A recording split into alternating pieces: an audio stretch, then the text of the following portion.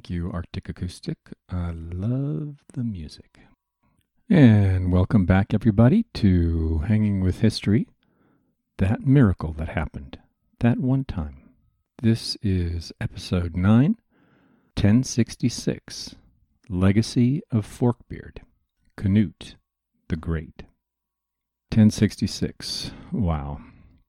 We differentiated emerging Europe in episode 3 from the ancient world slowly over time, and the rest of the world because of Christianity and its package of monogamy, female consent, and exogamous families. Slow impact, creating greater trust and tolerance that is genuinely different from anything else in the world. There's a Joseph Henrich slideshow that most anthropologists are reluctant to include because of Antaeus and the way ideas and ideologies function with human brains. It's too banal for a scientist to say that love is vital.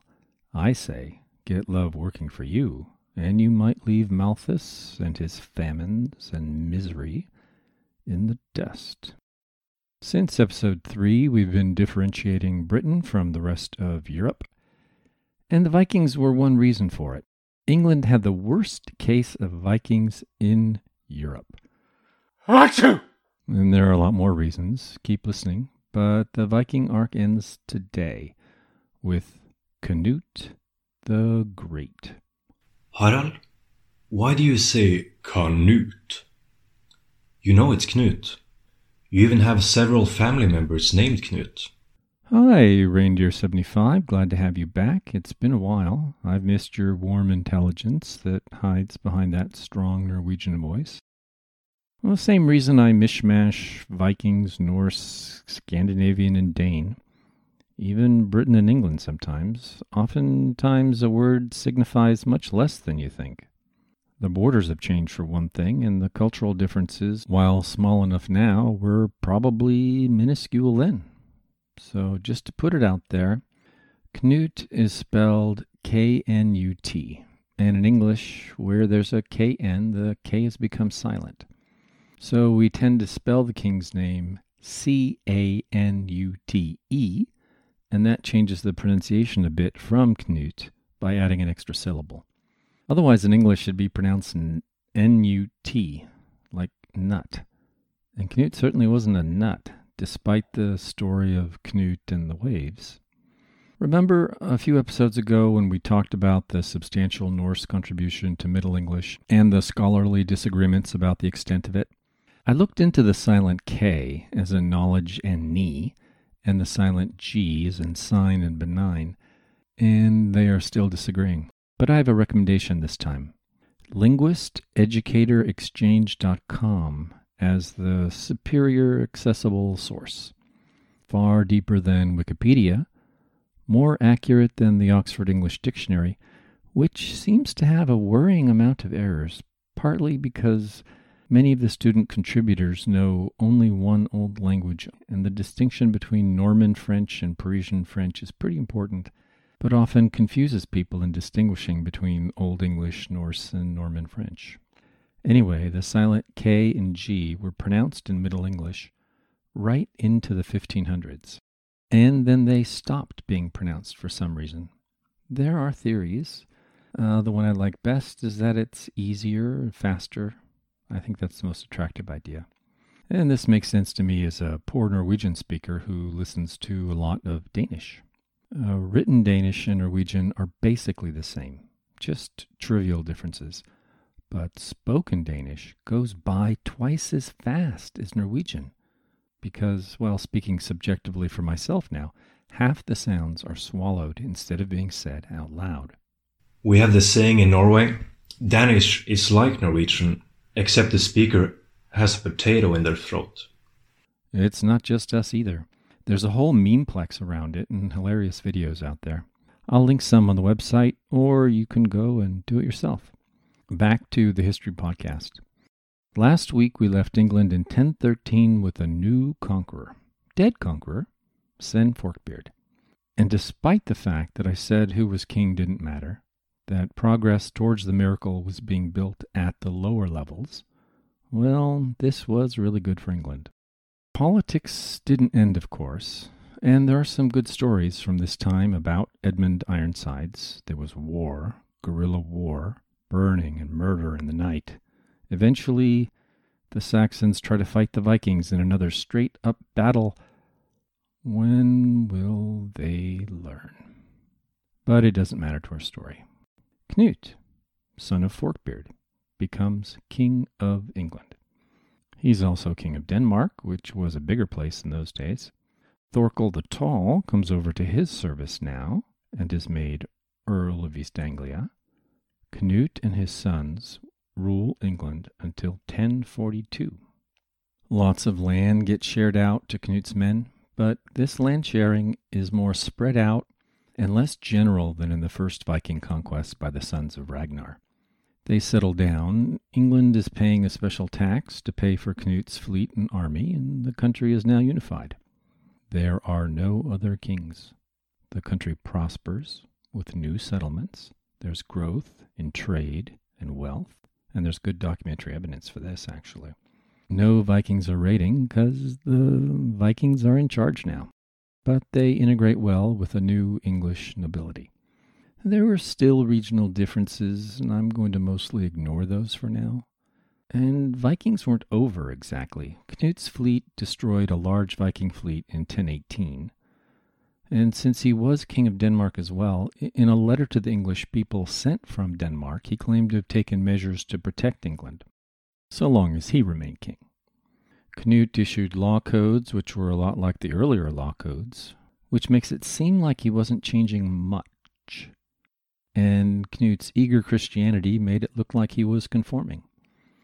But he wrote a lot of charters as well, and the charters had witness lists from which we can see that the higher classes of England were partially replaced by new men. And Knut did get rid of, often physically get rid of, the corrupt oligarchy around Ethelred. Use your imagination how he might have done that. Much land changed hands. Many had been killed in the wars leading up to Knut's kingship. And the integration cut both ways. We can see evidence of a church in Roskilde, the closest thing to a Danish capital, built by English stonemasons in the 1030s. We also know that ecclesiastically the English won out in Scandinavia over their rivals in Bremen, and why two different groups of churchmen should have such a battle. Well, I guess the monkeys are in charge. The monkeys are always in charge. With English churchmen coming to Scandinavia and Scandinavian ecclesiastics being trained in England. Knut went on a great pilgrimage to Rome, attended the coronation of Holy Roman Emperor Conrad II, and arranged for his daughter to marry Conrad's son when they would come of age. All very good, normal European royalty stuff. When Knut and his sons died, there was a lot more politics leading up to 1065 when Harold Goodwineson was elected, yes, elected, King of England. You said the name wrong again. Yes, and I'm sure I'll butcher the pronunciation of Wittangemut, where the top Saxon nobles had the right to elect a king. Harold Godwinson, known as Harold II, with one of Knut's sons being Harold I. I like saying good wine instead of Godwin as a kind of three-layered joke. I mean, I love good wine, but Godwin doesn't mean good wine like Retzlaff and Livermore, but God's friend or friend of God. And Puritans don't even exist yet. And English spelling is so varied you can find Goodwinson in sources, which is another part of the joke. Anyway, this is all a lead up to the great year 1066. Some think 1066 was a kind of annus horribilis, which smeared away some of the specialness of England into a more general, authoritarian European goop. And in their histories, William's conquest is kind of a sad event. This was gently mocked in episode 6 with the Jaws theme. But I'm going to say it was both necessary and good for England and English, given a long enough view. More on that later. You'll figure it out.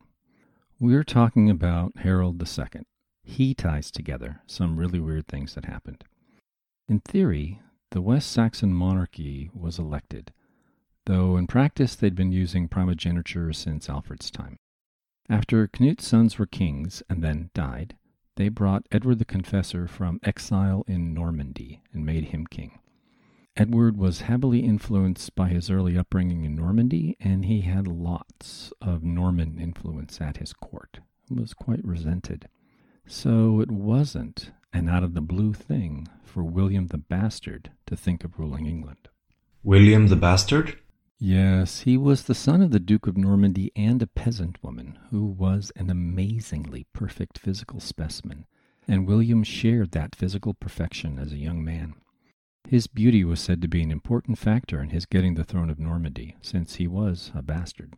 So, not a bastard because he was so cruel. He was that too, especially to the Norse nobility in northern England who kept rebelling against him. He was a scorched earth type of guy too. They should call him William the Beautiful. Maybe. I want to start with Harold, though. But the problem was really Edward. Edward the Confessor seemed to have promised the throne when he died to at least 3 people. Harold, William the Beautiful, Sven II of Denmark, the great Forkbeard's grandson. Make up your mind, dude. Even though technically it required election, Edward's wishes were important to people, not sure why, but the widespread use of wills among even the lower classes in England is a distinctive, unique feature of life from as early as we have records. That sounds tautological. Harold was on the spot when Edward died and got the job, but that meant there were other claimants to the throne with pretty strong claims, better claims from a royal descent point of view. If you care about that, some people did. Harold was just the big man in England. Earl of East Anglia, Earl of Wessex, defeater of the Welsh. Edward supposedly came out of his coma long enough to ambiguously suggest Harold should protect the kingdom. A bit suspicious. He had no special descent from royalty type of claim. It's hard for us, from this distance, to understand how important that was to the people of England. The divine right of monarchy as a concept may not have been as well developed as it was a few hundred years later. But William the Bastard had a couple of good grounds to claim the throne. Not just Edward's promise, but supposedly Harold's promise to defer to William. Supposedly, William made Harold sit his butt down on several saints' relics and swear to defer to William. In the Middle Ages, they may not have had the word propaganda, but they still had propaganda.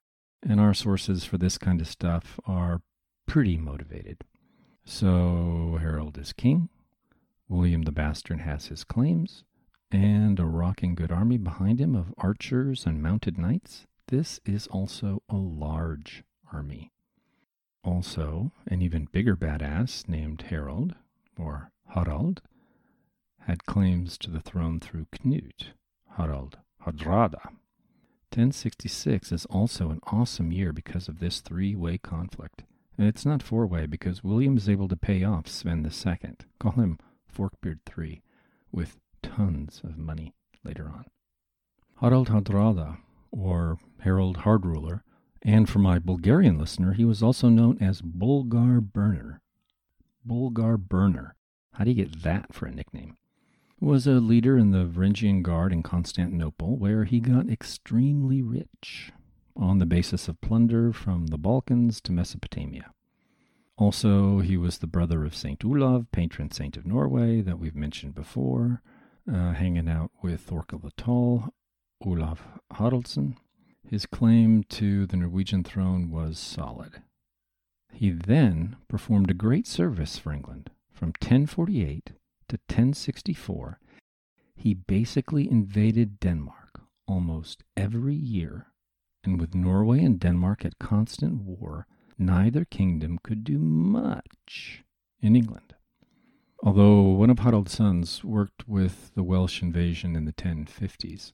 So finally, Harald makes peace with Sven and turns to England, having made a deal with Tosti, Harold Godwinson's brother, who was until recently Earl of Northumbria. So Harald and Tosti joined forces and looked to repeat Forkbeard's conquest. This is going to be the 3rd Viking conquest of England, and why not? Harold's first opposition is from the new earls of Northumbria and the Earl of Mercia at Fulford, and Harold crushes them. Then they go to accept the submission of York in probably elaborate ceremony, all according to the established playbook for a Viking conquest of England so far. But Harold Godwinson surprises Harald Hardrada by making a forced march from the south and probably catches Hardrada and part of his army only lightly armed for the ceremony. The Battle of Stamford Bridge is the result. The fully armored part of the Viking army only arrives at the end after Hardrada is already dead. The aftermath is quick. Hardrada's sons are allowed to depart with their ships, and Harald Godwinson's English army hits the road for another forced march south to Hastings to meet William the Bastard. And two of our sources, Snorri, whose sagas you should all read, and Henry of Huntingdon, tell a cool story from this time. A lone English warrior rides up to the Norse army before the Battle of Stamford Bridge. He approaches Tosti and Hardrada and asks Tosti if he'd like to come back to his brother's side in return for getting Northumbria back. Tosti says, "That's a nice offer, but what will he give Hardrada?" And the English warrior says, 7 feet of good English earth, since he is taller than most. Tosti doesn't think that's a good deal, and the warrior rides away. Hardrada asks Tosti, "Who was that brave man, willing to ride up to us all alone like that?" And Tosti says, "That was Harold, my brother." Good story. So the Saxon army that faces William has endured 2 forced marches, which, if you aren't familiar with long marches before modern times, tended to greatly weaken armies due to the hardships of sleeping out, dysentery from bad water, and desertion.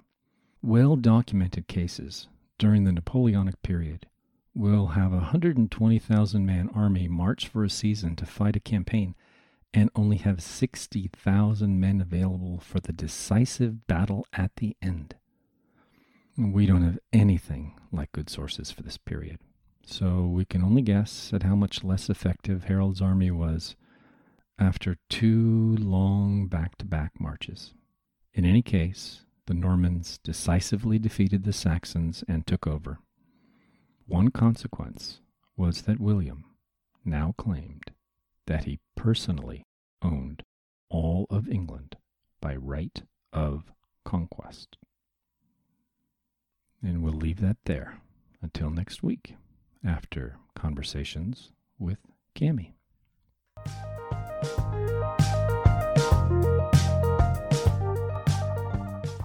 Okay, we'll figure it out. So, Cami, we're back outside again with the birds singing and some kids playing in the background. And you've just had a chance to hear episode 9, 1066, Legacy of Forkbeard. What thoughts do you have for us? I think I could tease you a little bit. You talked about Harold invading Denmark from 1048 to 1064, pretty much yearly. Yeah. I have to tease you about that because of our travels to Denmark almost every year. So are you the new Harold going to claim Denmark? It's much less violent the second time around. The other thing that, picking up, and not just this episode, but others, are the fun names. William the Bastard and Forkbeard. William the Beautiful. William the Beautiful, and the names are so amazingly descriptive rather than just, this is Sally. In episode 10, William's going to end slavery in England, so it's a nice step. But yeah, William the Bastard, William the Conqueror. No one, I think, has called him William the Beautiful except me. Forkbeard. Canute the Great. Back in Denmark, they called him Canute the Old. Well, had he aged a great deal by the time he got there? Sometimes, well, there's speculation that maybe they use spirit world names, because otherwise they just don't make sense to us. Well, old could mean different things. It could mean wise. That he's over the age of 25 or 30. I mean, it was a very different time. Yeah. One of the interesting things is that maybe Harold instead of Harald, maybe he didn't have that good an army, that it was mostly mercenaries, that he didn't have as much support as one would like, because maybe the propaganda against him, maybe the omens in the sky, I think there was a comet, hurt his popularity, hurt the amount of belief people had in him. Stories that hint at that.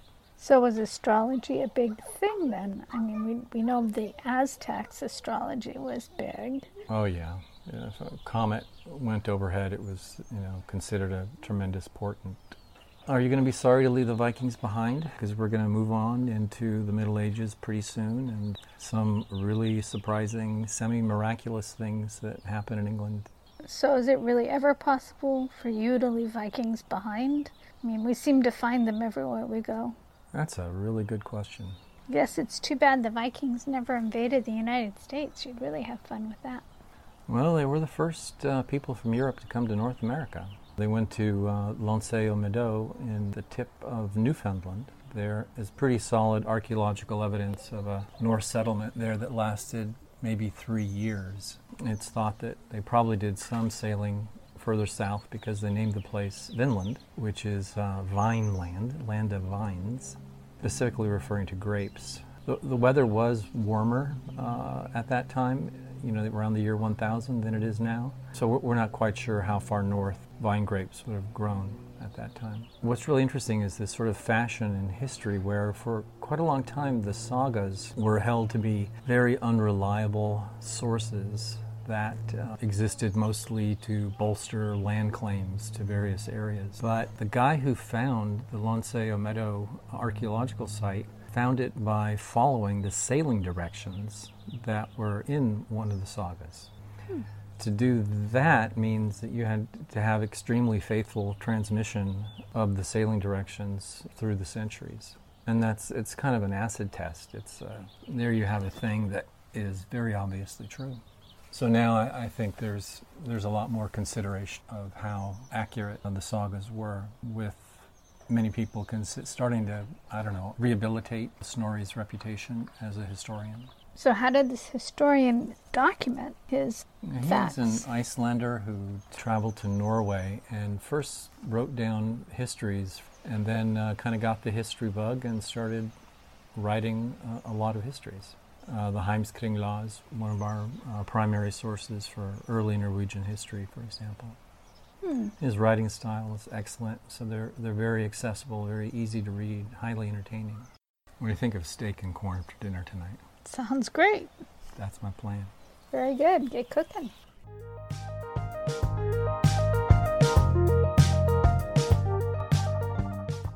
Please click subscribe or follow on your podcast app. If you like the podcast, please tell a friend about it. If you don't, please tell an enemy. Thank you for listening. If you'd like to discuss anything covered in the episode, please feel free to email me at hangingwithhistorypodcast@gmail.com.